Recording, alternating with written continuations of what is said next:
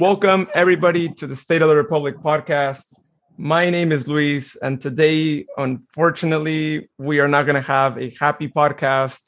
It is going to be a podcast in which we are going to be real, right? We're going to be talking about a lot of things that happened yesterday, and there was quite a bit of things, and there is a lot of reasons why this episode is actually called A Republic in Major Crisis, and why we included the word major, because there is a lot going on, not just on the pitch, but out of the pitch. And we're going to be talking about every aspect of different things that are going on and why really we are in the situation that we are in right now.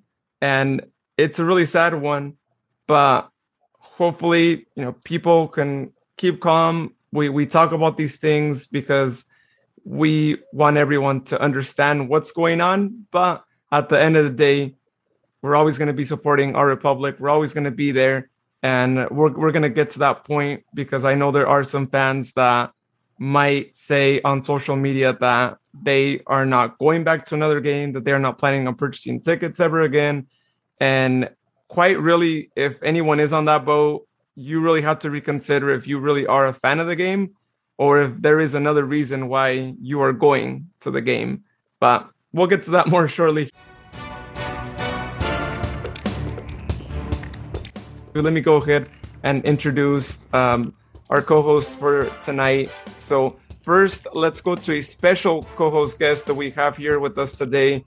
He was also in the game yesterday, along with myself. He was actually sitting a section below my section, and he also witnessed everything that happened yesterday, which we'll go over today. But let's go ahead and introduce William Lamb to the podcast. How's it going, William? So I'm very delightful to come by. Awesome. Yeah, we're glad to have you on here because, I was at the stadium yesterday, but it's always great to also hear the perspective of someone else who was at the stadium. So it's not just me here talking about everything that I observed, and maybe there were other things that I missed because a lot happened yesterday, as you know. Exactly. And next, let's go over to Arizona to our good old Jared. How's it going, man? Well, first of all, I'm going to start off by giving a first for the podcast. Given last night's match, I do want to say in advance, even though this is a recording, I do want to advise viewer discretion may be advised. We are going to do our best to keep the language family friendly, but given last night's proceedings, it is going to be very difficult. So I just want to put that up there ahead of time. So if I slip up, or if Luis or William happen to do so, be forewarned. That's all I can say. Exactly. Yeah, no, that's good that you mentioned that, because it could happen, and we are just fans who are just seeing everything that's been going on, and we've talked about it previously in previous episodes, and it just has to be said, right? And luckily we have this platform where our message could be distributed to a lot more people, and we could be the voice of the fans, right? We have people from the team who listen to our show as well. And there might be a lot of things because of all the circumstances, because of everything going on, that people inside the team might not realize some aspects. And so hopefully we help them realize some of those things that are going on, because like I said earlier, right, we are in a major crisis, and these things really need to be addressed soon, because I don't know what could happen if we don't get them addressed. I really don't know. And yeah, you're always going to have us, the loyal fans, who we're always going to be there no matter what the performance is, no matter what the situation is with the team, no matter if MLS happens, we're always going to be there supporting. But I'm worried about most of the team not realizing that there are things going on that are causing us to lose fans that have been around for a while. And like I said earlier, some fans who just choose not to go anymore, who just choose to turn their back on the team, those might not be real fans, right? Because if you really support anything, I'm not even just talking about soccer, I'm talking about just sports in general, you're always going to back your team no matter what, no matter if you don't see him win in ever again, right? In your lifetime, you never see him win. You're always going to be there because that's your team. You're not bandwagoning with another team. That is who you support. And so to those fans, do we need him? I say no, because I don't know what the reason was that they were there. I would only guess maybe MLS. But aside from that, I mean, the team really needs to be careful because there might be some fans who are still going to be fans, but they're just going to choose to watch on TV, then go to games, right? And that's who they need to make sure that that doesn't happen, because people like going to games. And if you don't address some of the things that we'll talk about today, they might stop going. Well, before we move forward, I just want to give the usual reminder to everyone that if you are not following us on any of our social media platforms, Facebook, Twitter, Instagram, YouTube, please give us a follow. You can find us on all three at State Republic 12 and on YouTube at State Republic Podcast. Check us out on there. We do our town hall live shows in which we discuss usually the day before a home game, or if it happens on a Sunday, we might be doing it on Friday. And we give our preview on any home games that are going on, which this point we have 5 more games out of the 9 remaining ones that are going to be at home. So if you follow us, you'll find out when those are.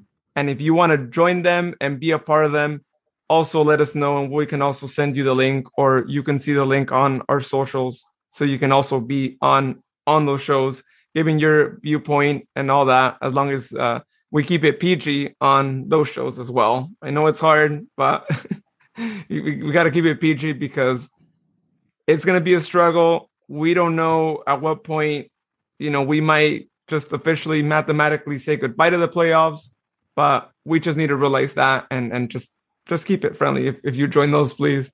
So be on the lookout for that on our social medias there as well. Great. Well, let's go ahead and get right into this game, which I got to say, unfortunately, most of what we're going to be talking about won't necessarily be on plays, won't necessarily be on much of that. It's more on different circumstances that happened in this game, both on the pitch and off the pitch. So let's get right to it. So our first point of the night is we are actually going to be talking here about our starting 11, and one of those players in the starting 11 that I don't know about you guys, but I think everyone was probably kind of questioning, like, wait, why is he playing in the starting 11 when he just got here? And it is, why is it that coach decided to play Weah when we just literally found out about him coming to us right on loan from Minnesota? And as I did more research on his background, right, how much playing time has he gotten recently, come to find out that with Minnesota, he only played 2 games. With a college team, he actually only played 1 game. And keep in mind, this all happened this year at the beginning of the year, right? So back in February, April, May, that's all this guy got. And he didn't even score a goal in the matches that he played, which granted, they were just 3 matches if you combine both of them. And so it makes you wonder, what is it that coach saw in a guy that hasn't gotten much playing time in his other teams? And when he joined with us, he had maybe at most 2 or 3 practice days possibly with the squad. How is it that a guy like that can make it into the starting 11, and in your subs you leave players like Iwasa and Formella, who we already know, who are already adjusted to his game system and who are well familiar with the rest of the squad? Why do you put them in a game that is so important to us, in a game that, as I said before, you win this game, we're in a pretty good spot, we would be in high spirits, and playing against other rivals that on paper would be less complicated than San Antonio? Why is it that you do that? Why is it that you decide to play this guy in such an important match? So curious to hear what you guys have to think. What do you guys think on this? I did recall that moment because of that Cameron Iwasa, and including Darush Familia, for instance, they are usually to getting a substitution on the second half. But why are they on going to the at the starting 11 first? Because I think these 2 top-notch players have been playing very well since over the past previous games. And so even though they are trying to begin with some starting 11 with some of those few underdogs to be playing on for, I think they play seem to be kind of a hit and miss right now. So if you want to bring some pro top notch players first at the beginning of the match, it can work out better instead of making a substitution to be placing in from the last minute, because it would not make sense after all. But the better way option it is the mixture of bringing some half of these underdog players, including some of the half of those pro top notch players, to see how it all goes to balancing up of that game. Yeah, I really question this move that of who we picked up. I mean, usually whenever I'm reading these transactions, we're seeing a whole lot of information, a lot of more history that these players that we pick up have. Like they'll have played a couple seasons here, a couple seasons there, played so many games, have so many achievements. But when I read up on this guy, I mean, I'm not seeing a whole lot of information. I think, in fact, I know for certain that Luis has got more information about this guy than I do, and I'm questioning why we picked him. I mean, is it more of a Band-Aid for a situation that we're picking him up on loan? I mean, we seem to be doing a lot of loans and a lot less signings as far as this goes. So this is definitely just indication of a deeper crisis that we have as far as starting lineups. I mean, like podcast mom Sharon had mentioned before, I mean, we used to have chemistry between a lot of the players, a lot of team activities, team building. You're not seeing that. And this is just, I can't really say much about this. I mean, I really have no words for this kind of transaction. I mean, I'm trying to be as positive as possible, but I really can't find anything. And I think we all want to hear an explanation from coach, right? Why do you make these moves? Why do you decide to do this in such an important game, right? Like you have not only Wasam Formella, right? You have other players that could probably serve a similar role. And I don't know, but when you see a player like Wea that really brings nothing to the table, I got to say that, because when you look at how much playing time he's gotten, we could be better off you calling up a player from the academy who's a forward, right? Because they're probably going to have more playing time than this guy will have. And you'll be better off, right? With the player who's more active, who doesn't have to move to Sacramento. He's more familiar with that area. Like, why is it that you put this guy in such a tremendous pressure where now we're here saying, like, why is this guy playing, right? For all we know, from what I saw from him in the match, he had a couple of good moves here and there. You could tell that he wanted to do something, but you can't put him under that pressure, right? I mean, yeah, true, all the players want to play and whatnot, and they're not going to say no, right? You get transferred to this team and you're getting to start off a game. You're like, oh, great, this is solid, awesome. And I know he comes from Minnesota and whatnot, but yeah, like, let this player get adjusted, right? When we got Cuello on loan, he was not in the starting 11, right? He was subbed in. And so why do you put this guy who's a forward under such a tremendous pressure of like, hey, we need to win this game. Go win this game for us. We know you haven't scored a goal this year, and career-wise, I don't know, maybe the last time he scored a goal may have been with the youth organization, because he has not scored with Minnesota or with that college that he just played one game for. And so I want to know what goes in the team's mind when they decide to actually get a player like him. Why don't you get any other player? I don't care where the player is from, right? It doesn't matter what league they're from. Go get a player from MPSL, right? Go to Academica and get a player from there, right? They have some good forward all-star players there.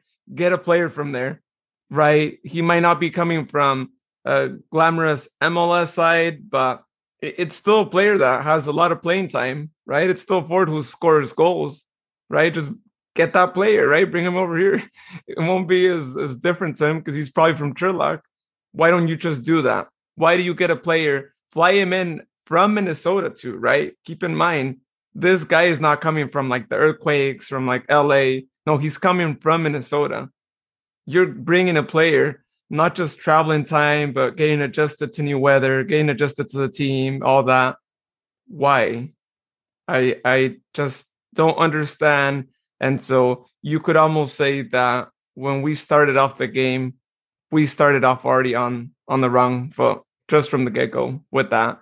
And you know, aside from that, it's one of those things where you kind of wish you could question the coach as to why, in addition to that, is it that you're also leaving Cameron and Formella on the bench? Well, why is that something that you're doing? Because if any player is on the bench, I'm assuming they're deemed like well to play. Otherwise, they will not be on the bench, right? So why do you do that when you have these guys on the bench? It could have been a whole different story if you would have said, guess what? All of our forwards are injured, right? Coach really has no other option. It's this guy or the academy guy. And so he chose this guy. All right, fine. You know, I'd be like, okay, I mean, I could still question it a little bit, but not as much as when you got your usual forwards in the bench. So I think that's on everyone's mind. I don't know how coach can defend himself with that as to why, but it would be interesting to hear his arguments as to why he decided that. So as we all know from watching the game and people watching it on TV too, I mean, you guys also noticed, and you may have heard us be super loud when we heard a lot of bad calls, but what a terrible referee we saw yesterday, right? And I know that we talk about USL referees being bad, you know, having bad actions against us. We can all recall at the beginning of the season those red cards that weren't red cards and penalty kicks that weren't penalty kicks, and even including some PKs in our favor as well, right? As I've mentioned before, right? That you're like, well, you know, it's good we got it because we've been treated pretty poorly on the PK side against us. But wow, we saw really terrible refereeing. And on top of that, the USL commissioner was in our house yesterday visiting us. And what a show he saw from the referee, because a lot of situations that happened in the match were because of the referee, because of the poor lack of being able to actually officiate a match. Because when you have tackles left and right, when you're not pulling those yellow cards, when you should be pulling them out, when you're not pressuring the goalkeeper to actually not waste as much time as he did, finally giving him a yellow card after who knows how many times of time wasting, when you're wasting time as a referee by talking to players and excessively just doing all that. It's like, really, what do you expect, right? Like a referee should not be doing all those things. They should have complete control of the game. And when you stop doing that, I think you lose the match, right? Because the players are going to do whatever they want. So what do you guys think about this? I've seen quite a number of poorly or badly officiated matches in my time, especially those involving OC earlier this year. But this is absolutely the worst. I mean, there were penalties that were, I mean, even casual fans could see, hey, that looks like it's a penalty, but the refs end up swallowing the whistle. The only time the refs really tried to make an attempt at controlling the match was the second half. I mean, but then the last 10 minutes, then they decide, okay, I guess we better call some yellows, and decide to call a couple against Orange County and some against us. But the refs did not have any control of this match whatsoever. And I think the first half was probably a good indication of that as well.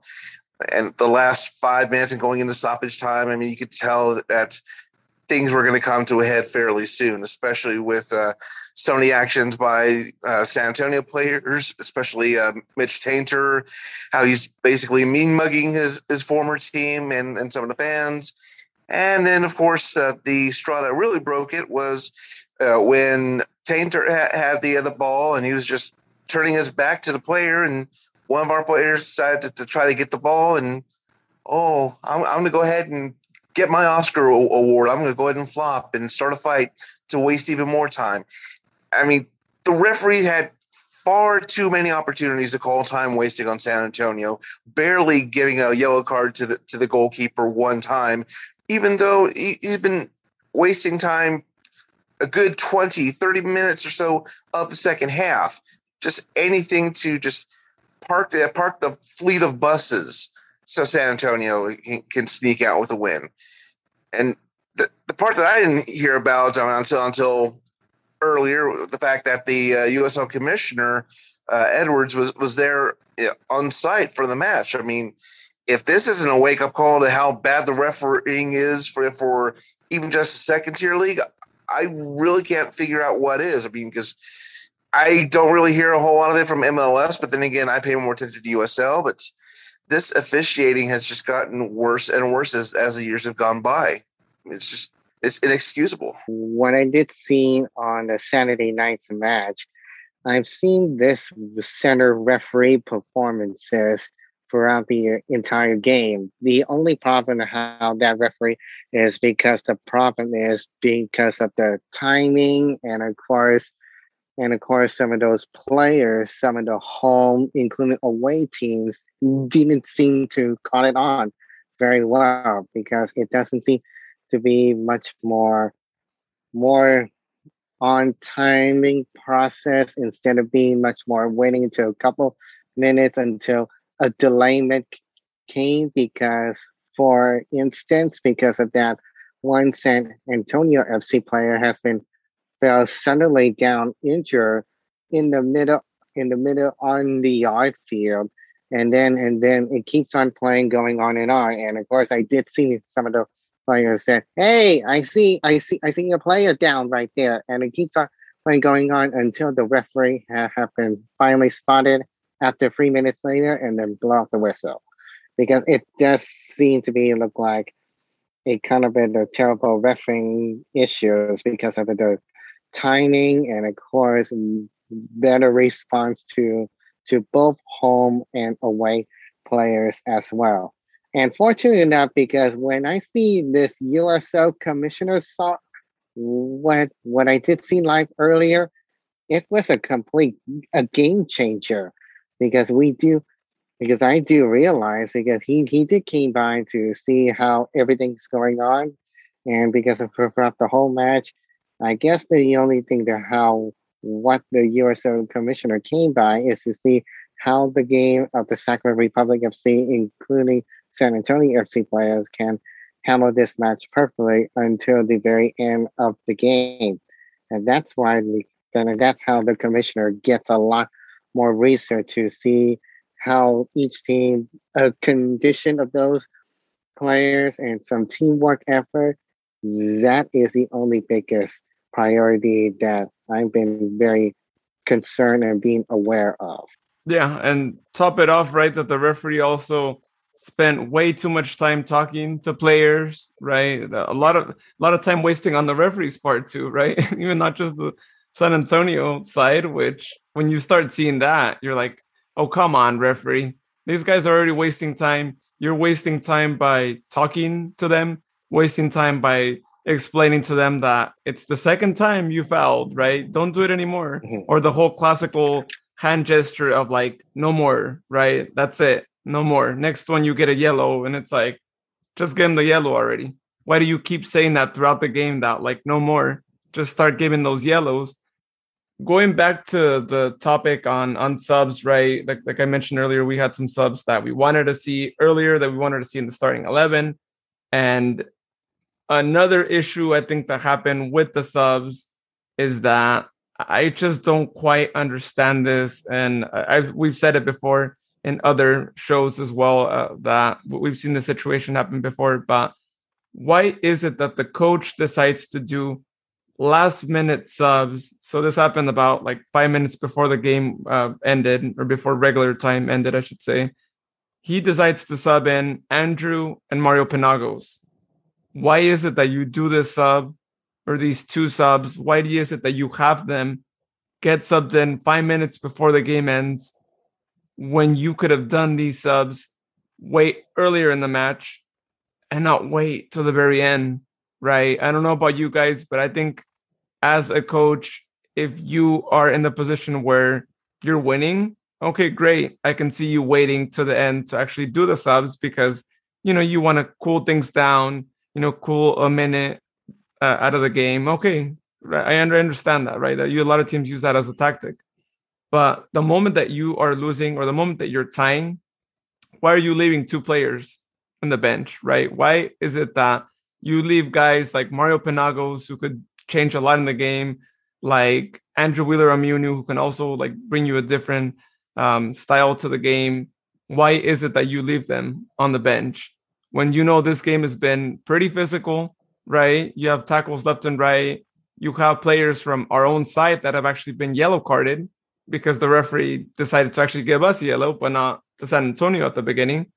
Why is it that you don't do those subs before? Why is it that you go towards the end of the game, you're losing, and you still have subs, right? He couldn't be holding him on in case we're winning, right? Because at that point, we'd already been losing. These guys should have come in right when the goal happened on the 74th minute. We should have seen them before, right? They should have been playing an extra 10 minutes because when you sub any player at the end of the game, especially when it's the final minutes, you're not going to see much. I mean, yeah, unless they get lucky and they get one play and they score the goal there, great. But in all likelihood, that's probably not going to happen. And even as a player, right, you feel a bit offended when you only get subbed in for like a handful minutes. Like it's not great. Not great for the team chemistry, not great for the team culture, and not great for the fans who are already mad at the situation going on and who look at the subs and are like, why did you actually save these subs for the end of the game? So what do you guys think about this situation with subs and when he did the subs yesterday? I think it's like it is a complete waste of time to add some last minute substitutions. But instead of being about over 90 minutes plus some extra minute game, why not place it within around the 75th minute or around the 80th minute? Because it does make sense to make it much more better and give a much more perfectable time instead of being released from the last minute. And I think that that's why how this head coach of the Republic FC, Mark Briggs, I think he kind of did much more take an idea and then suddenly he hasn't got any much more timing right. So they were trying to bring these to from the last minute and then suddenly went it on. And that is why it is completely a little bit like a misorganized planning to make sure if some of the players are going to be playing enough or didn't seem to have very exhausted enough and bringing in from the last minute, it will not work at all at this point. Substitute the last several minutes or so. I mean, to me, it just screams cop out to say, well, we gave you minutes. Like 3 or 4. I mean, at the end of the match or towards the end of the match. I mean, you knew we were down by 1 goal going into the second half. Why not make adjustments at halftime or maybe a few minutes into the second half? I mean, that's what the substitutions are there for. Otherwise, you're going to depend on at least 10 or so players that are on tired legs, that there's got to be some rejuvenation put onto the pitch. I mean, it's going to do you better to replace some tired legs at the 55th, 65th minute or so rather than the 86th or 88th minute. Because why even bother at that point?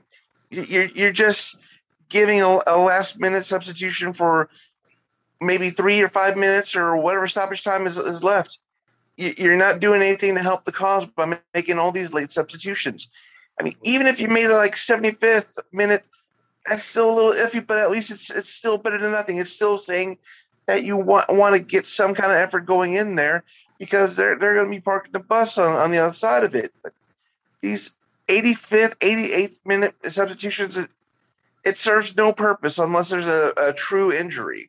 If it's to replace tired legs, you're not doing a proper service to your team and to your players by doing that.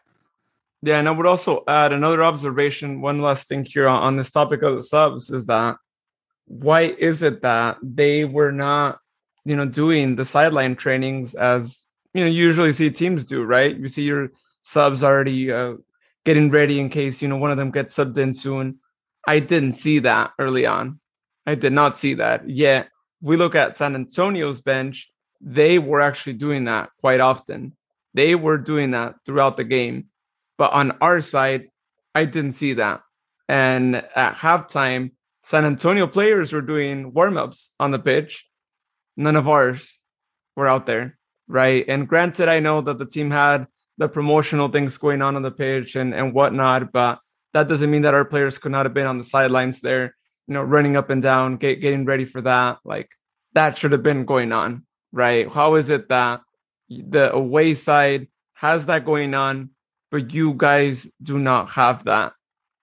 And when you notice those little things, it's like, why are you not doing that? Because when I saw that not going on, I was like, there is no way we're going to see a sub at halftime, right? And even when the substitutions finally happened, we had seen, I think, the substitutions actually starting to like warm up probably for like 5 minutes, right? And then I finally saw Cameron go next to the coach and speak to them and actually get instructions for the game and all that. But that just should not be happening. Little simple things that we've seen in the past where we do see the players warm up in the bench and all that. We should be seeing that. I just don't understand why you don't see that and why yesterday we didn't see that as much when you got a team that is really tough in front of you. And not just that, but I think that's just basics, right? That you should have your bench warming up for any circumstance because you don't know when we're going to get that injury that is going to require an immediate substitution, right? So I don't know what happened there. Well, in full disclosure, San Antonio's bench was doing a lot more than stretching and warming up. I mean, they were. There's been at least one time that they tossed the game ball into the field of play in order to eat up more clocks. So, yeah, San Antonio's bench was definitely active in more ways than one, and definitely in more ways than legal and proper. Good point. I'm really glad that you actually brought that up because I did observe that at one point, and I'm pretty sure I think we're thinking of the same one, that one of the San Antonio players, and I believe this was like towards the end, right? Because they were trying to kill more time.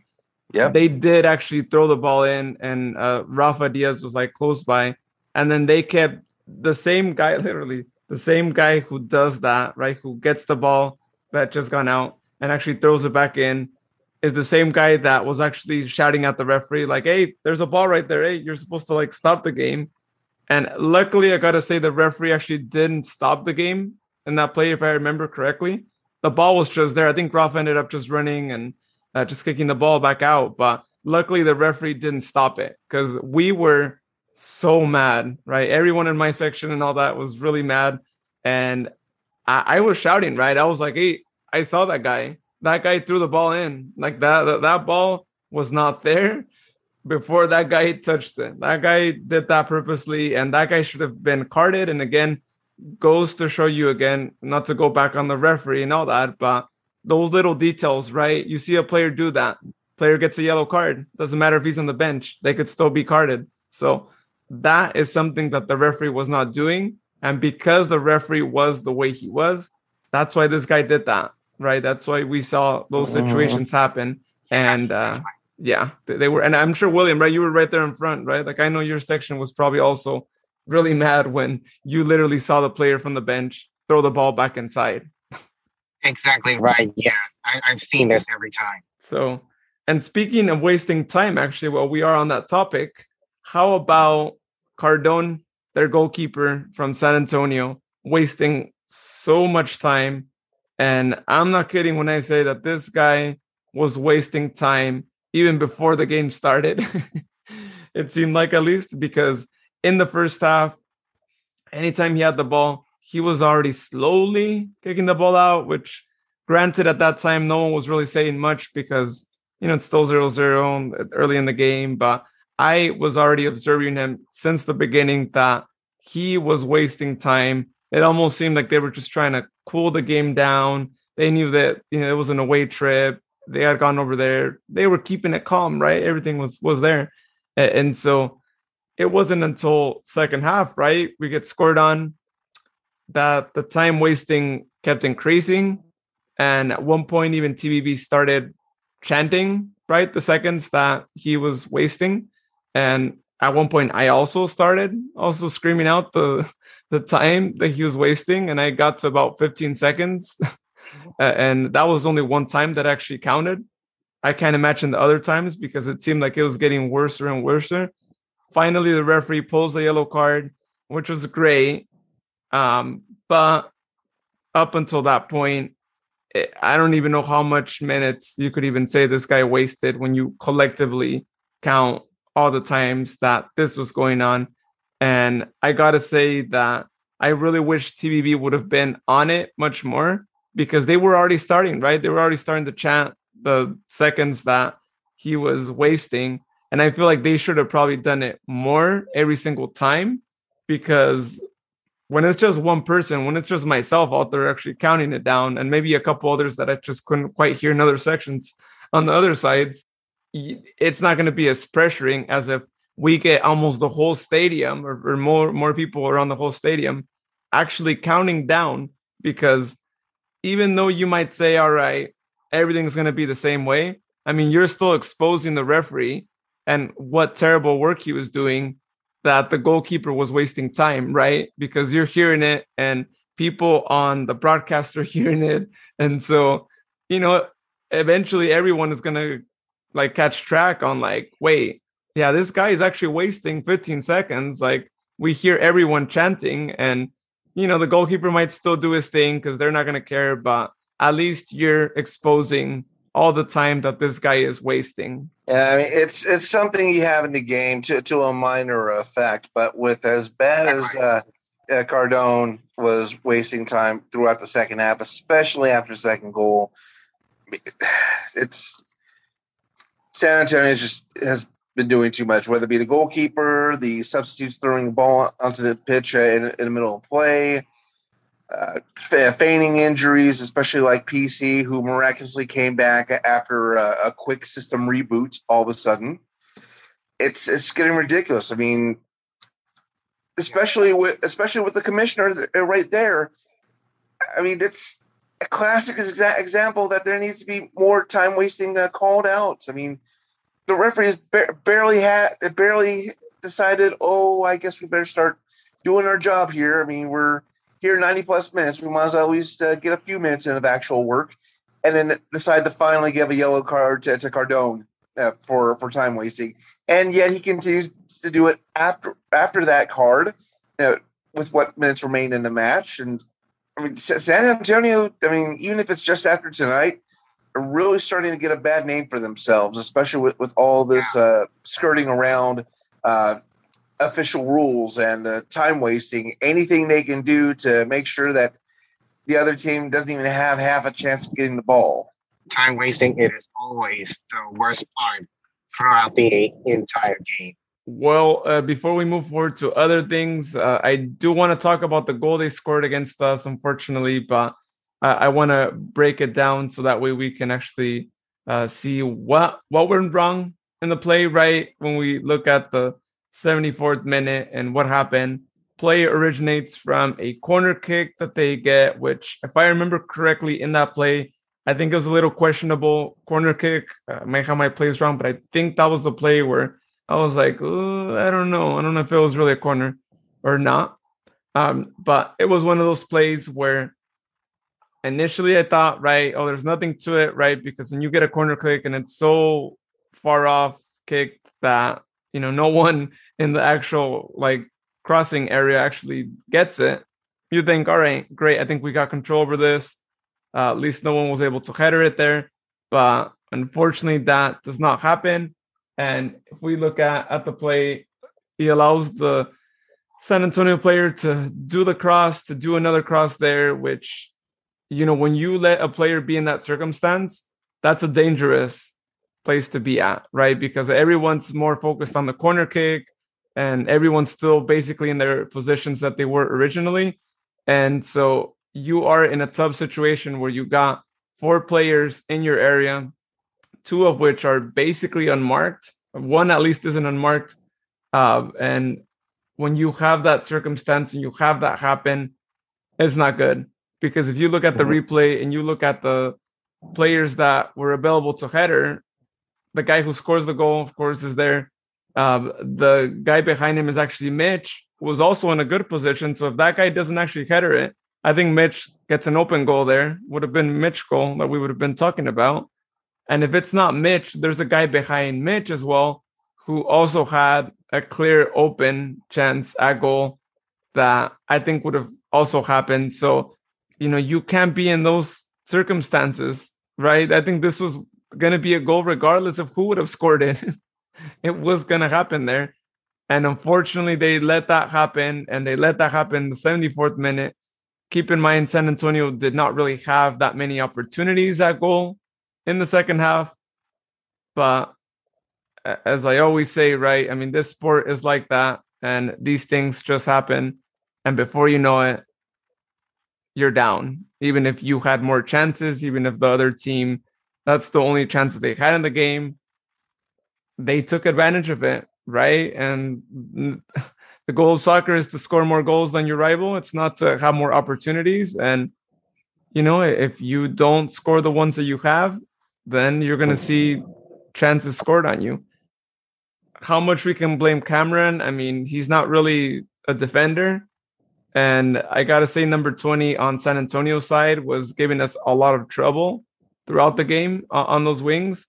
And so, yeah, I mean, Cameron was right there. Cameron did what he could. But when you're not a defender, when you're a forward, it's tough, right? Your fellow forward is going to do whatever he wants to do because that's what they know how to do. And so that happened. So what did you guys think of this goal? It's mostly concentration. It is the top priority. I've seen both of those teams on both Republic FC and San Antonio FC. They got a lot more defenses and a lot more tackling issues around the corner. And even though they've got a lot more defenses and they got to wasting their own time, or possibly they didn't see to caught it on for some better communication issues, that might be the reason why how this game has become a goalless game until the San Antonio FC finally received a goal from the actual time. And that is how, when I see, according to the commentary, it did receive a goal within the 74 minutes because of San Antonio player Ford did finally manage a goal in a very close range. And that is why I did seem to recall the moment. Maybe they didn't have much more communication effort, or they seem to playing around or possibly fooling around because of the unusual injuries or anything else, or didn't seem to have a lack of remorse. That might be the cause the problem that both Sacramento Republic FC and San Antonio FC did seem to be face up at this time. Yeah, that goal, it was eventual to happen. I mean, they just happened to clear it in as they can. They found the spot to exploit, and they got it in there. I mean, there really wasn't a whole lot of much that could be done on that. But, yeah, it's just still painful that they're able to just knock it in from nearly any corner, and doesn't give Rafa much time to react. And there we are at 1-0. So it's sometimes these really close-in shots, you may have a remote chance of maybe getting a fingertip on it, but really this is just nothing we can really do about. And unfortunately, we had no way to answer back goal-wise. This was one and done. I mean, we had more shots on goal than they did, but the important part was they had one shot on goal that actually went in, and we didn't. So we had no answer for that. And I'm really surprised that in the play, the two players, right, Mitch and the goal scorer, they ended up out jumping Nabi and Luis as well, right? And Nabi and Luis are pretty tall guys, right? Like, we've seen them do some pretty good headers and all that. And I'm surprised that happened there because, everyone's observing the play, and, they already know what's going to go on, right? You should already be trying to jump for it. And that doesn't really happen. And I don't know what happened, right? And maybe they just didn't communicate to each other, or they just weren't really following it too closely. But I felt like that was a play where they should have actually been able to actually block the cross, right? Because you can't have two players jumping when you guys are right there, right? Because the other guys, they jumped before they did. And when that happens, I mean, you're screwed, right? If the other teams actually have that situation happen in their favor. And so it may have been that, it may have been just they just weren't as concentrated in that play. And it's unfortunate because Nabi was actually having a pretty good game. He was actually clearing out some balls and actually running pretty quick, as we know how fast he is and whatnot. And even Luis Felipe was actually also doing pretty good. They were not doing as bad. And these things happen, and unfortunately they go to basically ruin your gameplay, right? One mistake does that, and really unfortunate that happened there.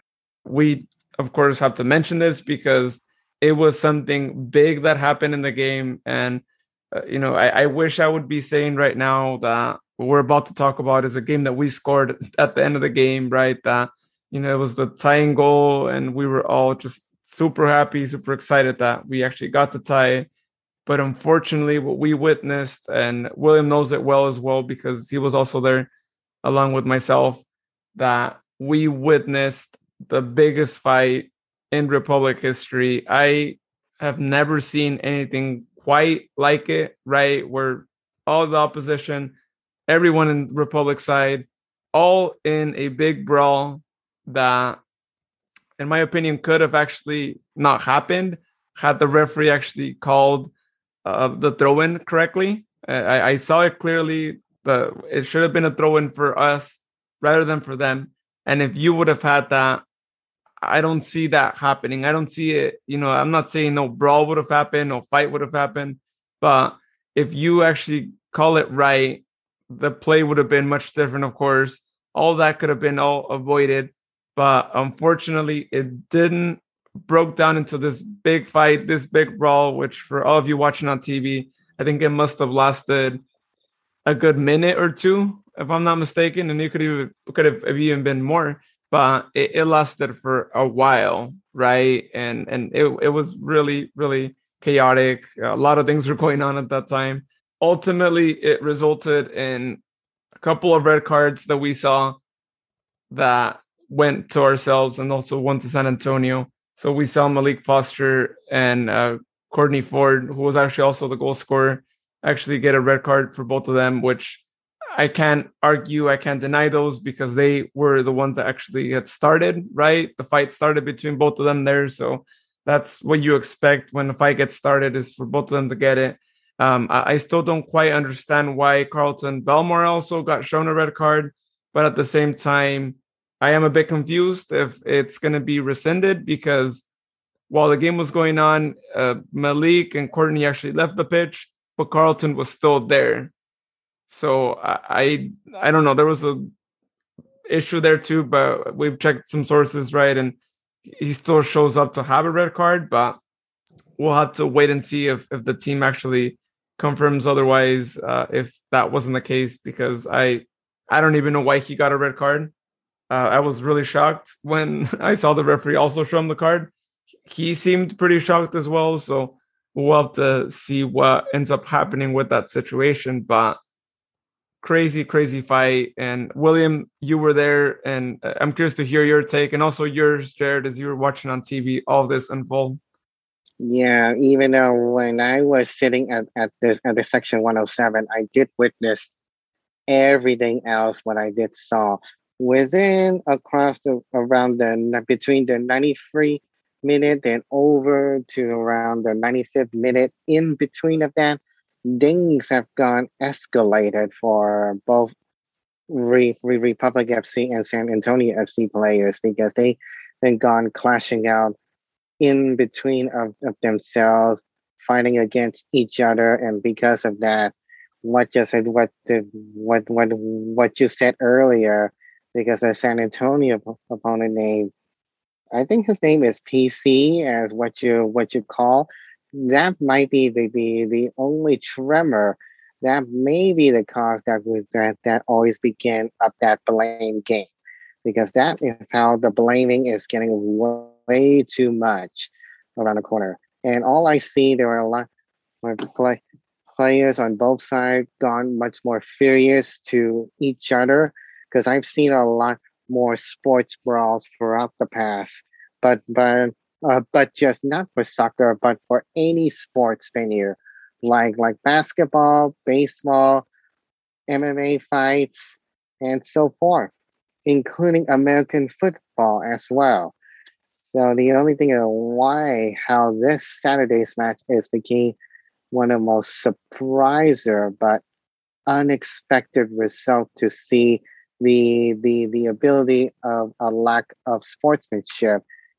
It is the most surprisable and much more a disastrous moments in the Sacramento Republic FC history to witness a large brawl just like this. It is surreal, but very saddening to see at this time. Yeah, I mean, I've seen some fights over the years, whether it be soccer, other sports like Australian rules football, especially Australian rules football. But for something like this to spill over in a second division soccer team, soccer game, I mean, it's uncalled for. I mean, yes, the gameplay was definitely aggressive, especially more so after the goal was scored. But it seemed San Antonio was just looking for any reason to throw Republic FC even further off their game, whether it be time wasting or aggressive play, or in this case, starting up another fight. I was watching on ESPN Plus, and I was just seeing both groups just getting in each other's faces to the point where it was almost about ready to see another version of the beer bottle brigade from up in Reno, or when a couple of fans had tossed beers onto the pitch at a Phoenix Rising game a couple of years ago out in Scottsdale. I mean, I was really afraid of what was going to happen further on if it got any worse. I mean, some of us that watch basketball remember the Malice in the Palace, that huge fight that broke out in the middle of the Palace at Auburn Hills between the Detroit Pistons and Indiana Pacers, that even involved fans getting into the fight. I mean, one good thing about this match not having a full crowd is, that's less chances of someone in the crowd deciding, hey, I know I'm going to throw something at the teams, and it just basically like a dynamite keg on a situation, especially with the commissioner there in the crowd. I mean, I have seen this year also, especially against Phoenix, where there have been some brouhahas where some of the players, they get real up close and everything like that, but nothing this bad. I mean, this is probably about the worst I've seen Republic FC and another team as far as a fight goes. I mean, it was very dicey, to say the least. Some of the camera angles that we had made it appear as though that what started it was Mitchell Taylor had the ball, deep in the defensive end or so, and was just turning his back against the rest of the match. And then we had a Republic FC player go for the ball, and Mitch, of course, decided to take advantage of that and just flop. And that seemed to be what really started a lot of the fights. Mm-hmm. Yeah, I wouldn't be surprised. And I think even though we don't have VAR, I really hope that the USL looks at this fight, right? And, do discipline on any of the players, right? And if it was some of our players, I'm not saying protect our players, just issue punishments to whoever was really involved in the brawl, right? I'm not saying like the players that were trying to separate, all that's fine, but the ones that were actually trying to get really violent, especially the ones that initiated it too. But of course, you also have to look at just everything that happened on there. even on players too, right? Coaches, staffs, if there's anyone else that they find that had something to do with it or was trying to increase, right, the violence, then they need to make sure that they get disciplined correctly. And I hope that the USL looks at that, because if you do that, you're going to set a precedent. And while there might not be VAR, at least you're going to tell the rest of the league, hey, you do something like this, you pull something like this, we are going to look at it afterwards. It's going to happen. And we are going to make sure that this gets taken care of accordingly, because, you know, these things shouldn't be happening just because there is no VAR. And I think a lot of players kind of do whatever they want to do because they know there is no VAR, right? They know that they could do anything. And if they are lucky and the referee didn't see it and the linesman didn't see it and the fourth official didn't see it, they're good. They're solid, right? They could see it afterwards, but they're not going to get punished. So they need to take care of those things and making sure that those things get punished. Because if they don't, we're going to keep seeing these things. We're going to keep seeing players do whatever they want. And it just ruins the fan experience of watching a game when you have these things going on. And now that, you know, Jared kind of mentioned Mitch there, we have to mention this as well, right? At the end of the game, and Jared, I'm not sure how much they showed or whatnot. It may have been just like a fan-only thing that we were able to see there. I should say, it may have been only like a in-person fan kind of thing that we were able to actually see it there. But Mitch goes to like almost midfield, and you know, a bunch of other players and staff are like just around him. He's like staring at everyone, kind of like laughing, right? Like making a mockery out of everyone in the stadium, and just does that and whatnot. And it almost seemed like, you know, he was mocking even other players and whatnot. And even as he was exiting the stadium, he just kept looking at people over there, smiling and like laughing at them. I saw some fans over there on that side, right? Basically where the brawl broke down, same place. They were pointing at him. I think I saw a fan even like, you know, sticking the middle finger out at him too. I wouldn't be surprised. I think I saw someone there too, but I just saw a lot of people over there. I know they weren't San Antonio fans, right? They were saying a lot of things to him, and he kept staring at them, like smiling as if like he's trying to make fun of them and laughing at them, right, for the loss and all that. And just seeing how much he disrespected everyone in the stadium, and because we know that he is on loan out to San Antonio, I really hope that the team realizes that this is not a player that you need to be bringing back. We don't need a player like this. He was not a professional at all. And I have no idea what happened between him and coach or him and the team or what. I don't know what happened there. I can't really comment on that. But regardless of what happened, whether maybe he was not to blame or what, you do not do that as a professional. You don't go back to your home field, to basically your owner, right? Because we're the ones who own this player, right? He's on loan out. That's all he's out on, right? That's his status right now. You do not do that to all the fans, to everything like that, who were there supporting you at the beginning of the season when you were still with us. And even before, right? When this first time when he was with us, you don't do that to the fans. You don't do that. I don't care how poorly you were treated or whatever you might say afterwards, but you can't do that to the fans. You can't laugh at them in their face, because guess what? We're not the ones that are to blame, right? You don't do that to us. And like I said, I really hope that the team does not bring him back, because I don't think people are going to be happy if they ever see him back in a Republic jersey. So what did you guys think about this guy? All I have to say is once the season ends, whether it be if we make the playoffs or if we don't, I am looking forward to that press release statement about his contract. I mean, I'm gonna be up waiting for that. Like some people have been sitting up waiting for Drake's new album to drop or any new movie. I mean, it's going to be a celebration. I'll practically frame the press release statement advising of the release of Mitch Taintor this time around. I mean, we've had players that perhaps might not have left the club under such good intentions or situations, anything like that. but the majority of them have been professional about it. You know, they may have been treated not the greatest, but at least on social media or in person, you know, they're a little gracious about it. You know, they'll say, well, you know, it's part of business, which, yes, we totally get. But for Mitch to you know, just mean mug his former teammates, to go into the middle of the field and disrespect the fans that have supported him for years on end. He's been with the club. I mean, that's no way to keep bridges open, because what happens if, say, for example, he gets injured next season and the only team that could really look to have him is maybe the Republic FC, but then they decide, well, you know what, there was that incident where he played against us, disrespected the fans, the club, everything like that. Deuces, see ya. Go try USL League One. I mean, because this holds true for any job. I mean, not even dealing with sports. You don't burn the bridges you just came across from, or that have carried you across such troubled waters. Unfortunately, Mitch Taintor had completely forget that.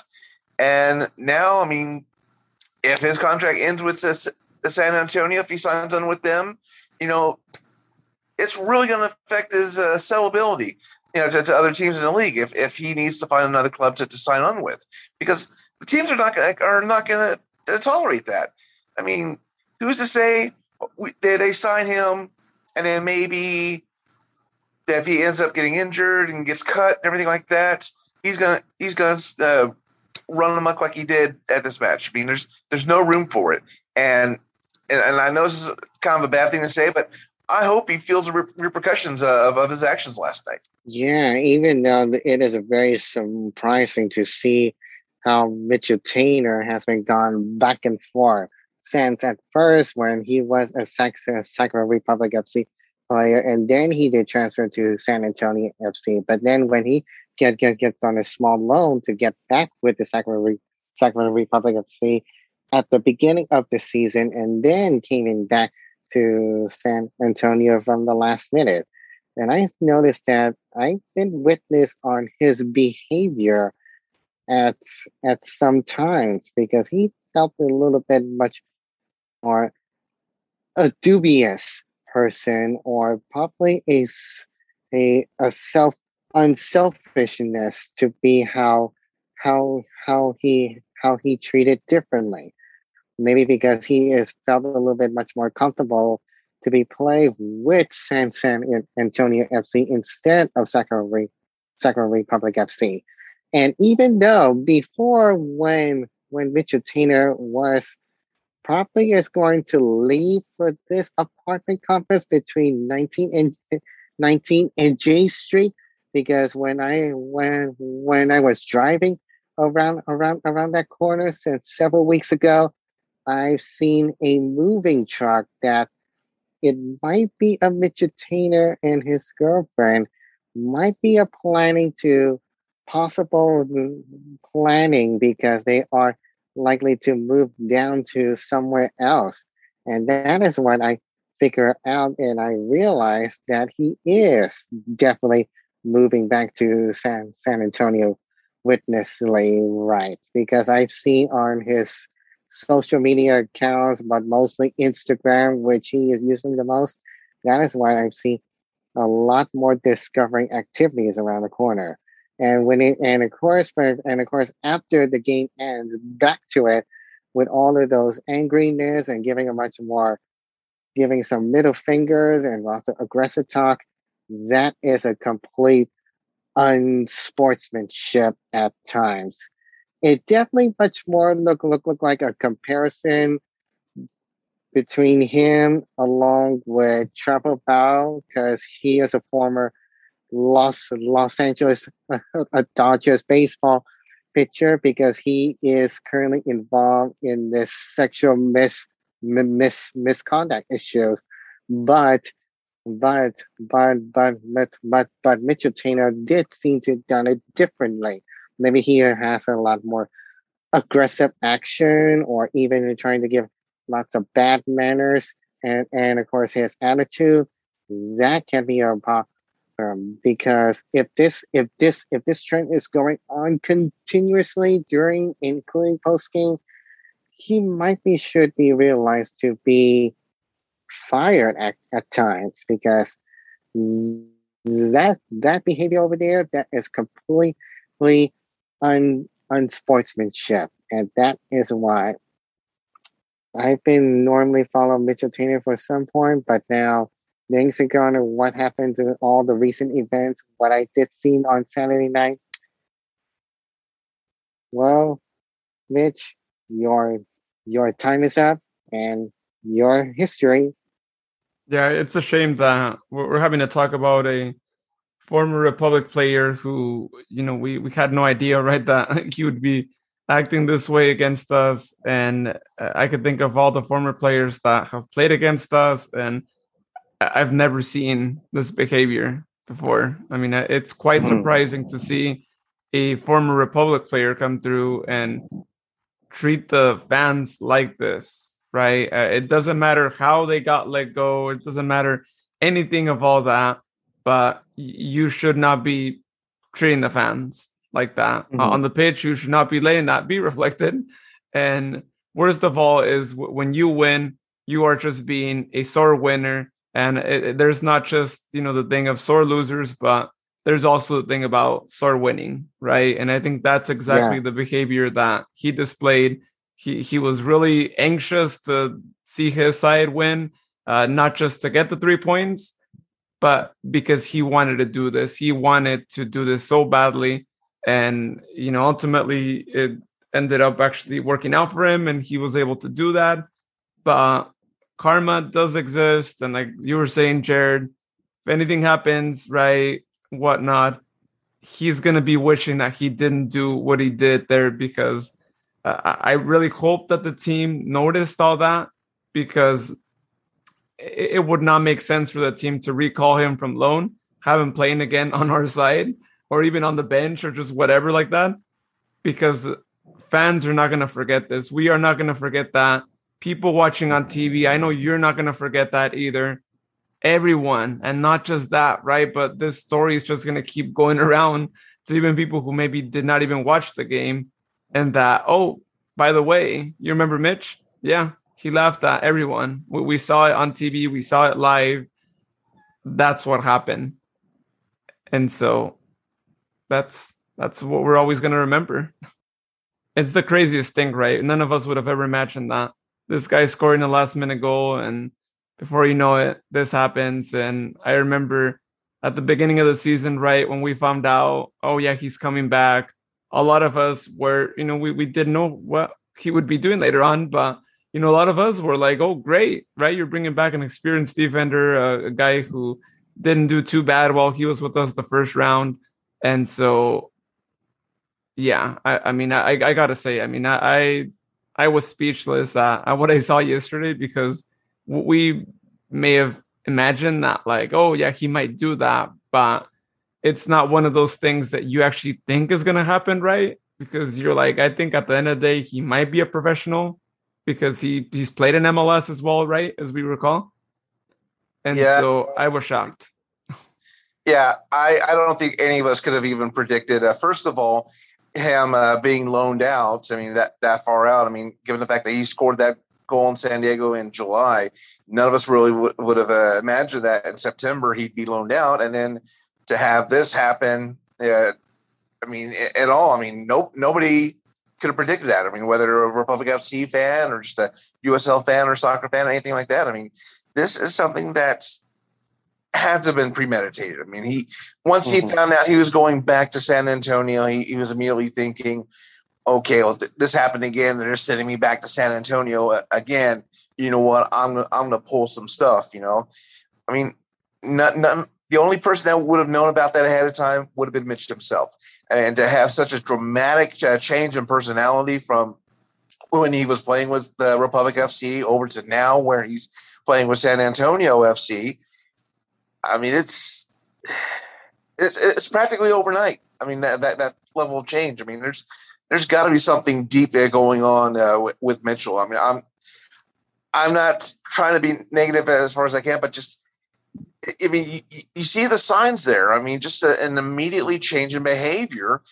and immediate change of aggression, towards the team that have supported him, the fans that have supported him, gotten pictures with him, followed himself and his family. But for him to pull something like this, there's definitely got to be some deep-rooted issues with Mitch as far as whatever's going on. I mean, who knows what they are? We may not even be made aware of what they are, but if he's fighting something, I wish him the best of luck. But if it's just because of change to another team, just to be, for lack of a better term, just to be that guy, there's really not going to be much helping him. Yeah, and I would be really interested in this. And we mentioned it when we found out, shockingly, right, that he would be loaned out. If the team could give more details, right? Again, let us know what happened. I mean, I understand if you don't want to give details, like precise details, but let us know, right? There was a disagreement between him and coach, between him and other players, and they don't have to go into detail on with who or what exactly prompted that, but just let us know, right? What is it that happened? Because maybe if we at least get that, like just a little bit piece of news, that might help us connect the dots, right? And be like, oh, well, this happened, right? Oh, he was really mad at coach. Like this happened. They got into this big fight because he wasn't giving more minutes. Something happened. And I think we've said it before with the team in general, right? A lot of things are being hidden. We don't know what's going on. And not just that, right? But that is actually also prompting people to go on social media, to leave comments, right, on different things. And, especially yesterday, I was cycling through social earlier, reading some of the comments that people were leaving in the team pages and all that. And a lot of people frustrated, right? And I think as we, kind of talked more about the crisis that we mentioned earlier being a major crisis, a lot of people seem to be really disturbed of the team, really disturbed at what's going on with the situation with the team, with not being able to make it to the playoffs and all these different things going on, that we're starting to see some people like basically regretting being season ticket holders or not wanting to be there anymore. And some people that hadn't been to a game in a while, this was like their basically the return to Hart Hill Park, not getting a good experience, right? Seeing how things were, a lot of regretful experiences that they witnessed in this match. And that's really concerning, right? And one would hope that the team would try to do something to alleviate that, because if you don't do that, it might really hurt us in the future, like I mentioned earlier. And if y'all want to go and see those, go see those comments there, different things that people were saying. But when people talk directly about the team like that, understandable, right? That's the game. I know people were also talking about other situations like food court stuff, like the clear back requirement, all that. I mean, I think all that is kind of not really related, right, to the game itself and to what we want to see on the pitch. And those are other things that the team should definitely address, right, and address one accordingly, because from what I see, when I look at comments, I don't see a lot of that being addressed, right? And it really is worrisome to not see a lot of things really properly handled, addressed, right? Anything that the fan has an issue with, because it takes me back to when I had some situations happen at the stadium a couple of times. This was years ago, and how prompt the team was at responding, at taking care of anything, at wanting to hear details. All that was there. And when you see those things happen, great, right? You want to tell them more, right? You want to tell them like, yeah, this happened, that happened, because you know that they're going to be calling you to hear all that happened, to hear all your story. But I don't know if we're seeing that happen here, or comments being addressed, or people doing that. They need to do that. They need to do more of that, because people are taking note of all that. And that's not good. That's not good when we're trying to get new fans and we're trying to bring people out to the stadium, because this is what they're witnessing, right? And if they're whatever they're going through is not being handled, it just worries me what'll happen. to more fans, right? And how our attendance is going to look like in a future season. And we talked about this, Jared, right before, and it's just something that I get worried about when I see things not being addressed by the team, and or other circumstances like we just mentioned with Mitch, with injuries, with players being loaned out, players coming to us from loan, things like that. I don't know what's going on. And it looks like we got Sharon actually joining us too. Sorry guys, I just have to add her here because I didn't even realize she was on here. Or she's probably like, wait, they're still recording. Great. Hello, Sharon.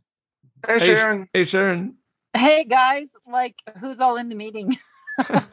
So we got Jared. We also invited William, who also sits in your section. They believe you know him. I know William. Oh my gosh, we follow each other sometimes on social too. So welcome, Sharon. It's always awesome to have you on here. And we were actually getting more towards the end of like our list of complaints that we actually have, if you want to call it that way. But right now, we're actually more so looking at some of the comments that people have left on social media, especially after yesterday's game, and how worrisome it is that, the team is getting complaints left and right. The product on the pitch isn't something that, people are too pleased with. And, we got a lot of people that are really complaining so much about, coming back to the game after a while, and others that are basically looking like they regret even just being season ticket members, and even deciding that, hey, this might be the last season that I actually do get the season tickets, right? And so it's just something that should worry a lot of people, because we are really in something that we've never experienced before. And as we call this episode, Major Crisis. It's so funny because I was even thinking the same thing. It's interesting you would even bring that up, because I was going, is it even worth it anymore? I mean, okay, so then I had to think about, the diehard fans of other sports teams, football, whatever, you remember when the Raiders were just like pathetic and it was horrible, but people stuck with them, and they knew that there was mismanagement. They knew that there was player personnel issues, and, they went through several coaches, and, then they finally come back to, one guy that they'd already had, Gruden, it's like Gruden too. So it's, you just wonder with pro sports and with this whole thing, how cyclical and how much do they depend on hard and fast, fans that are hopeful that the situation can be turned around, because they're slumping in every department. I think, they're getting rid of a lot of people that had institutional knowledge. And then, we're not seeing the swagger like we're used to with the players, except when they win, then we see a momentary bit of swagger, and you just wonder, okay, are they not playing for the crest? What's the infusion? What's that top down, that esprit de corps that comes from the top and the bottom? It's like, okay, is it still alive? Is it something the fans can do? Is it Tower Bridge Battalion? Are they not active enough in working alongside and then sharing with us, what their perspectives are? It's just like all these little minuscule details that I think we're all noticing, and we're shaken. We're shaken up a little bit, right? Those may seem like small matters, but ultimately, like ants, they tend to gang higher in numbers until it gets to a point where it could easily take over the bigger beast. Yeah. So okay, I'm glad you guys aired. I don't know what exactly everything was prior to this. I'm sure you guys bashed on Mitch, because whatever I heard, if it was true, what he did in ridiculing the fans, that's just so uncalled for, and yes, he's an anti-vaxxer, and maybe the team said you have to be vaccinated to play for us. And he's like, I'm not getting the jab. And they said, okay, you're going to Texas, blah, blah, blah. I don't know what the whole situation was that caused him to be so foul to, to the organization, or I don't know. I don't know. But at any rate, I'm hoping everything can turn around. We always get the grievances off our chest, and then we turn around and kind of hope for a better day tomorrow, right? Isn't that how this works? Basically. Exactly right. Mm-hmm. True. Yeah, that's the story of our lives with the team this season, especially, right? I there has not been another season like this one, like we mentioned before. And, I think it's good that we have this platform here, so we're able to voice what the fans are feeling like, right? Because we know everyone listening right now is feeling likely the same way about all these different things that are going on. And, like I mentioned at the beginning, we just want to make sure that you're still out there, you're still supporting the team, because at the end of the day, if you're a real fan, if you're one that is going to stick through, you're going to stick through no matter what, no matter if we get the wins, no matter if, like you were saying, Sharon, right, things just seem so out of place, and not just the team itself on the pitch, but out of the pitch, and people, switching jobs, leaving the team, and us not even really knowing who to contact for different things, which is really worrisome. Even though all that's going on, even though it's basically just like a tornado just hit us out of nowhere, I think all of us who are real fans, we still stick through, right? Like you mentioned, Sharon, always having that hope of things could change around, because we know how big this team is. We know how much backing it's got. We know all those things that are going on. And so we can only hope for the best, but it starts with us, right? It starts with all those big fans who are out there still going out there, supporting the team and not laying the team down. And that's when you realize, right? Especially, I think, after this season, if we don't make it to the playoffs, or heck, I mean, if we're out of the playoffs mathematically, like the first week of October, maybe, all those fans who are still going to be going to games after that and at the beginning of next season, those are going to be the true fans, right? Because you're not abandoning the team regardless of what happened, regardless of not doing playoffs, not getting all that. You're still there because this is a new situation, right? Mm-hmm. We've never been in it. Exactly. It's like the relationship change. It's like, oh my God, you went and got a master's degree. Who are you? Or something. It's kind of like watching any relationship, kind of watching it change and morph. And maybe we're in that spot. You know how when you're in a huge change and it's so uncomfortable during the time of change, and you're like going, gosh, are we ever going to get to the other side? And then you realize we just have to buckle down. This is part of change, and there's a weird growth spurt going on, and nobody's described it to us, so we have to describe it to ourselves, and it might not be how anybody else would describe it. And it would be nice to have the club describe it, their perspective of this change. I would love to see the club come out with, we know it's been hard. This is what we're going through. This is where we're headed. These are the players. These are the people that, we're going to surround ourselves with. These are the key folks. This is why we did this. We'd love to have that. We've been talking about that all season. We would love to have a level of communication to us that says why things are the way they are, or, their interpretation of it, because we have our own. And our interpretation is we feel left out. Yeah, Sharon hits the hammer on the head with that. I mean, we have been so used to, for those of us that follow the club for a few years, have been so used to open communication from the club, just like letting us know what's in the pipeline, what's going on. Here's the people behind the scenes, everything like that. But lately, we've been getting hardly anything of that.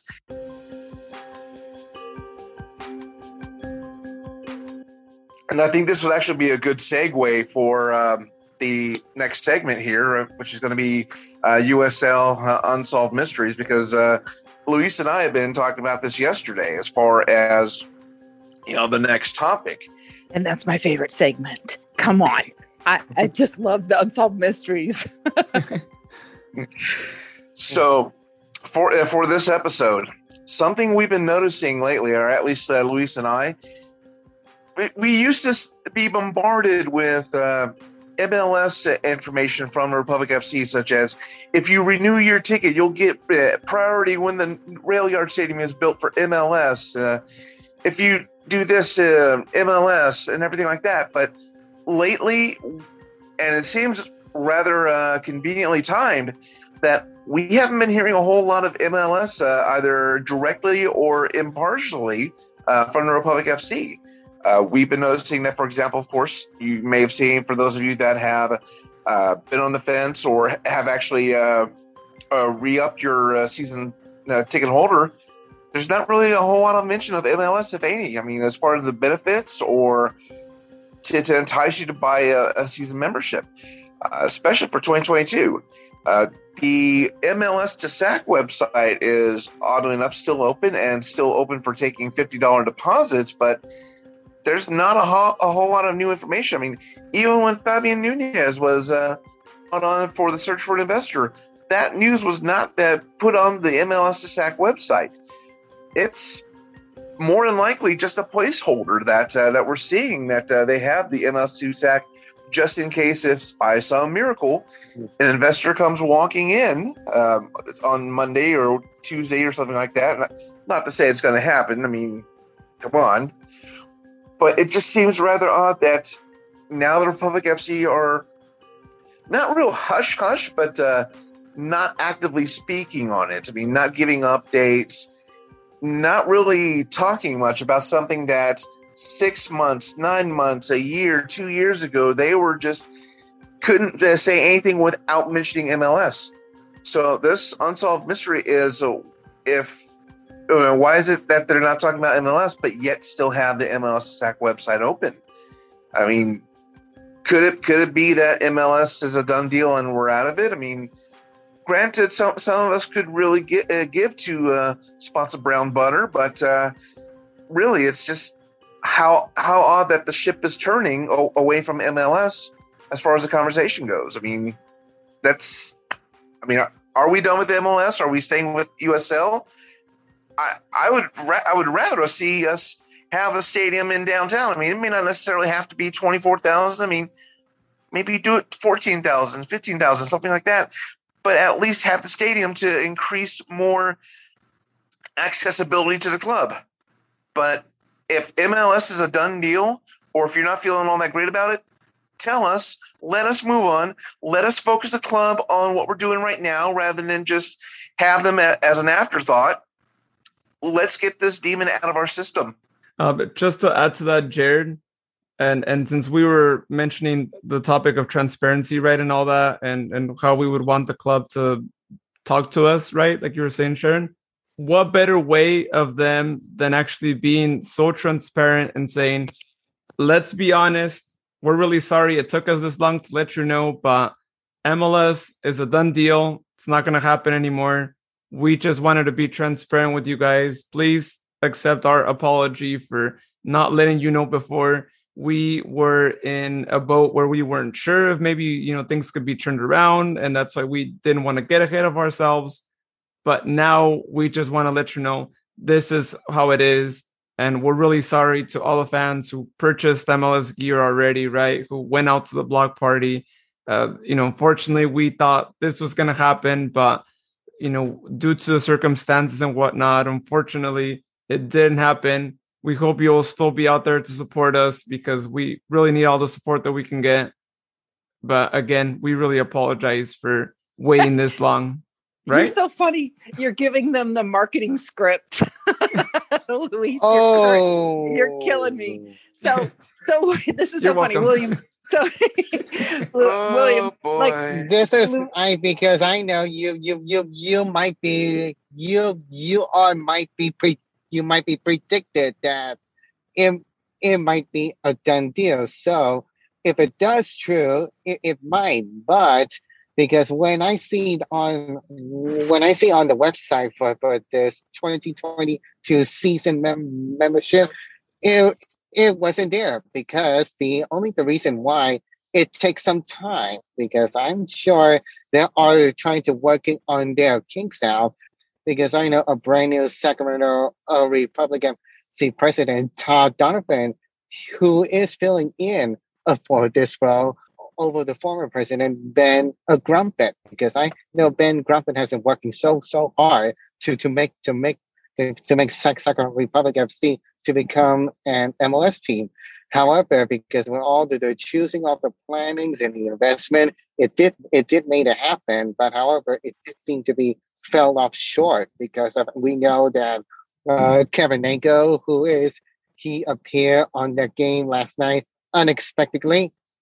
It is a surprise at this time. So at this far right now, because we know we did receive a brand new in investor currently, but it needs to take a lot more time going on because I know how the Sacramento Republic FC and Major League Soccer deal is still on currently hold right now. So if it You does know, it William, to keep on going, you're the optimist. I swear to God, William, you always have an optimistic view of things and of life. That's one thing I've picked up in, knowing you and kind of watching how you express information on social media. You're very optimistic, and we need more people like that. We need more people that have, that optimistic attitude, that we're just on a delay. We just hit pause or we just hit delay, So exactly right, sure. Mm-hmm. yeah, and keep that optimistic approach. And if you ever do get that chance to have a one-on-one with Todd, or if any of us do, to kind of really dig in and look in his eyes and see whether or not he's telling the truth or not, because you can tell when somebody's bluffing. If he's sincere and he can share with us that stuff, man, that'd be awesome. And Connor Sutton, if he's ever listening to this, we've kind of queued a few topics up for Connor to go investigate internally, because they have their own podcast. It was like, Connor, get Todd on the horn, get Kevin on the horn, ask them these questions. Or if Kevin, if you ever listen to us, why don't you come on our podcast and kind of answer a few questions for us? Let us know, is this a long delay that we're looking at? Is it back to, a big hill, or, what are we looking at here? So anyhow, good job. Oh, thank you so much. There's the cat. And by the way, because I know your cat, it is very happy right now. So yeah, there are so many topics going on for this MRS deal, because I know there are taking a lot more delays right now. So however, we need to get much more details at this time if we are keep on going through, or if we are going to quit at this time. So I don't know. The only thing that happened is the future will be on hold for now, actually, in my opinion, though. Yeah, I think we definitely do need more optimistic views like that. I'm with Sharon there, so thanks for being that optimistic voice here for us. But yeah, I just think it's one of those things that we definitely need to be more updated, right, on progress, or at least, I mean, if they at least just want to tell us like, yeah, like we're still working on it and whatnot. But I just think this whole season we keep hammering at it too, right? But we haven't heard much about anything. It just seems like a tornado hit us this season, and I think that's what has me more worried, right? Is when you see that a lot of things are not where they used to be at even 2 years ago. It has you worried a lot, because we, as a USL side, before we were announced in MLS, we had a good structure, and Sharon knows this very well, right? Everything functioned well. Like, yeah, the rumors of MLS were there, and if we recall, 3-4 years ago, people were already like, yeah, it's not even going to happen. Forget about it. They just keep teasing us. It's not going to happen, right? Don Garber just keeps teasing that we might, but then we see other cities get their bid. We see Cincinnati get theirs. Yeah, we're a done deal. It's not going to happen to us. And even then, we were actually in a better spot, right? I mean, the organization was still functioning great. They were thriving regardless of all these rumors, regardless of people being pessimistic. And so that's, I think, what we're asking for, is that we should have that structure again, because we had it before we apparently knew that we were going to be MLS, right? So I think they need to just do that, because we keep saying it over and over again. We as fans, at least, all of us who are really loyal fans, we're still going to support them, right? Regardless of what happens, we're still supporting you guys, because we were there since day one, and we will continue to be there regardless of what league they're playing in. So that's all I think on that. But I just think that with all that's going on, I think sometimes we need to be thankful that with this structure that we have right now, imagine if we were going to MLS and this was what we were dealing with, right? I mean, this would not be a good thing, which I would assume that we wouldn't have this structure and we wouldn't have all these issues that we're having now. But, if you do have that and you're in MLS, then that's not a good place to be at in a league like MLS. So it's a challenge, but I think we need to start by first making sure we go back to that structure that was in place before. So I guess what I'm saying, and I might sound like I'm joking, but Joe, can you come back, Joe Wagner? It would be really amazing if you made a comeback, please. No, I'm not joking. Yeah. I would definitely welcome him back. I mean, bring him back. I mean, get us to where we were. I mean, I know he's probably got other projects in the folder and everything like that, but I am certainly not going to complain if he is welcomed back to the organization. In fact, I would ask that he please be brought back. I mean, like Luis said. So that's just me. Yeah, everyone agrees that, because I'm sure Joe Wagner is likely to plan it if he wanted ever to come back to Sacramento. I think that would be a possible benefit to be re-improved at this stuff. Yeah. Yeah. Well, so it'd be interesting to see what people think of our Unsolved Mysteries. If anybody ends up responding, or if anybody listens to this Unsolved Mystery episode.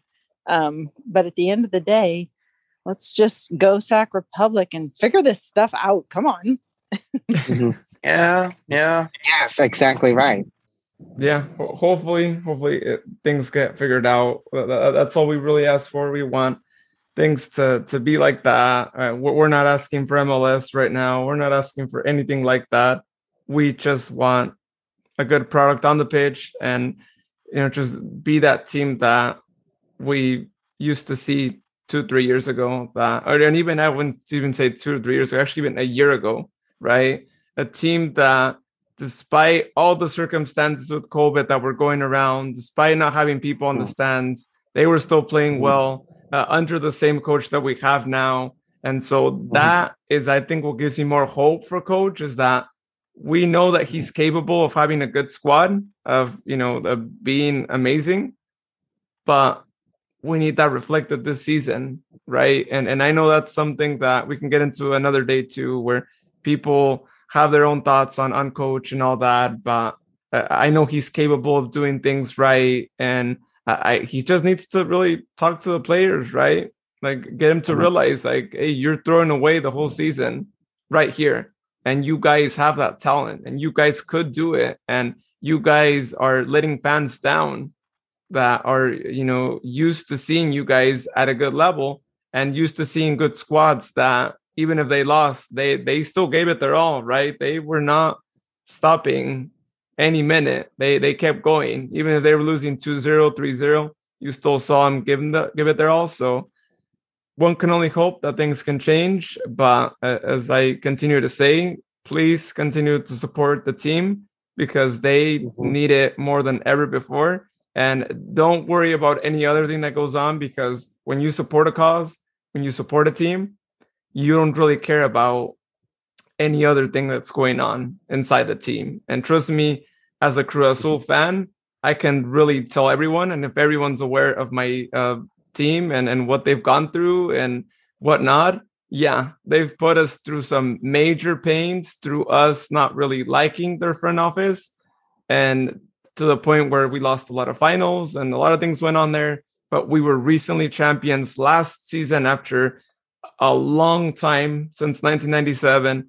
And trust me, we still had fans who kept through, who we went through all the bullying. We went through all these different things. We went through just a mess. It was just a mess all throughout. But guess what? I mean, at the end of the day, eventually there's brighter days ahead, right? And things change around, but you got to stick through. You can't just say like, oh, okay, it's not good right now, forget it, I'm just going to leave the team. You got to stick through no matter what. Support the team, support the club, go out there, still cheer on the team. If you decide that you don't want to go to a match anymore, but you still want to watch it on TV, great. I mean, I completely understand if someone just feels like they can't go to the stadium right now, but still watch the games on TV. Don't stop supporting. Don't stop showing your support on social media. Still keep doing that. That's all we can really ask for. And any other situation, voice your opinion on social media, right? Try to keep it PG, right? Don't get too chaotic with it, but voice your opinion, right? I think if more of the team actually sees more of these things going on, they're going to take action on different things, right? So anything that goes on, keep voicing your opinion. If they're not saying anything, don't give up. Just keep on at it, keep on doing that. And if you need a platform, please let us know too. And depending on whatever it is that you want to mention, we'll see if it can be aired or not. But, we want people to understand that if you have an issue, you let the team know, and that eventually they're going to fix it. We're just really hoping that things change around. It's been a chaotic season. And I think MLS, in my opinion, still has a lot to do with it. That's all I can really think of, since we don't really hear much. But that's all I can imagine that could really be why we're seeing a different side of the team that we've never seen before.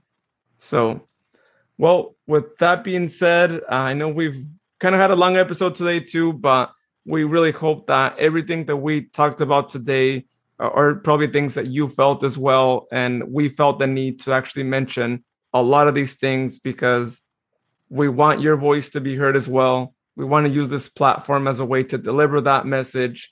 We know the circumstances around there not being a lot of podcasts aside from ours and Sacramento Republic's. And so as one of the few currently active Republic fan-based podcasts, we feel that it's our responsibility to be able to deliver these messages. And while it's not always fun and games, right, we wish we would just be saying a bunch of great things. Unfortunately, this is not the case, but we want to make sure that we're as transparent about anything going on. But we want you to still be out there supporting the team, because you got to support them regardless of what happens. So thank you, William, for joining us tonight as our guest co-host today.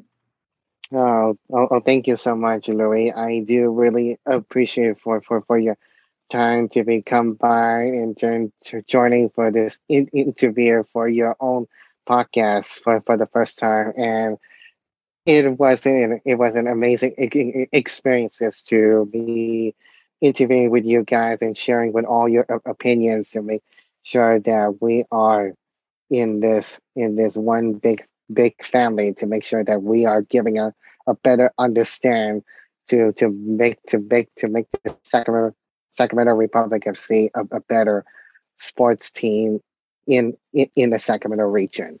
And thank you to Sharon as well. She just was able to still join.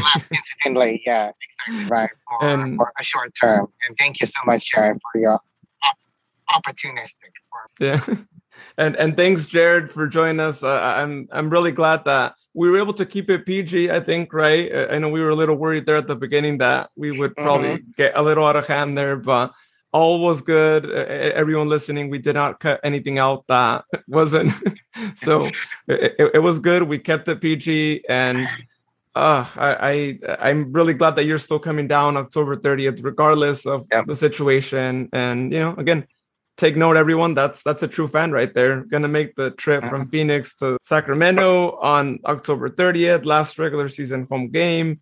We might be already out of the playoffs, right? And no opportunity, but he's still gonna make the trip out there and support the team, even if it just means, just 3 points just to get a win for the end of the season. So absolutely. And of course, once again, if you aren't following us, first of all, why not? And second of all, you can find us at State Republic 12 to keep tabs on the rest of the season through the fans' eyes. Anything you want to shout out, let us know about that as well. I mean, you are the reason why we do this podcast, to make your voice heard to the Sacramento Republic FC, to the soccer world. So we want to hear what your thoughts are at. And once again, thank you very much, William, for being able to come through on this episode. I mean, it's always great to have more insights from outside the State of the Republic realm. So thank you. We appreciate you. Oh, thank you so much, Jared, for your time. And also, I got to say, we didn't really go through the standings, matches, all that too, but we are going to be having a midweek game, and that's why we'll kind of go more over standings after we see what the situation will be on that. But we are playing this Wednesday at Tacoma against Tacoma Defiance, 7 p.m. Wednesday, September 22nd. And that should be a really interesting match. I mean, it's going to be pretty critical for us to get the 3 points in that match, because Tacoma Defiance is still sitting at 4th place, which I got to say, as of the time that we recorded this podcast, because we actually did have a longer podcast tonight, we were actually able to say that what we wanted to happen actually happened, and the Loyal actually ended up winning 1-0 against the Defiance. So currently, yes. So I guess, yesterday's match, we should have won. We would have been in a really great position at this point right now. But if there's something positive to take out of this, is that Oakland lost yesterday. Tacoma just lost. Now Tacoma is still sitting at 30 points, and we are 4 points away from them, but they still have one more game, but we have 3 games against them. So this Wednesday, be tuned in to your TV, because we really hope that we see something great. You get 3 points, and suddenly our hopes might be revived because of this loss that we just saw Tacoma get. So stay tuned to that. Again, this Wednesday, September 22nd at 7 p.m. Check it out. And we are going to be recording our podcast on Thursday, day after that game, covering all that we got from that game. And we're going to be taking a closer look at the standings at that point, because at that point we're only going to be 8 games remaining in the season. So we'll do the math, we'll do all that stuff, the scenarios, what do we need, where are we sitting at, and whatnot. So stay tuned to our next show, which will be covering more in that in depth, and also going over what will be the following game, which should be a really interesting one as well at home. So thank you so much to everyone for all your support that you give to us, always, for staying tuned. I know this episode was a little bit longer. We really appreciate it. We are just trying to put as much information as we can on each podcast. And I do want to apologize. We didn't do a podcast for the game against El Paso because there really wasn't that much to really cover on that game. And, we really wanted to prep more for this episode and have more to talk about tonight. And so that's why I made this one a little bit longer. So kind of makes up for that last one that we didn't have a podcast for. So, but yeah, thank you so much, everyone. Have a great night. And we'll see you next Thursday here on State of the Republic podcast. I don't know if you guys can see the number. I'm trying to see the number that is there, but it's a little bit blurry. I'm not really doing 1080p on our side.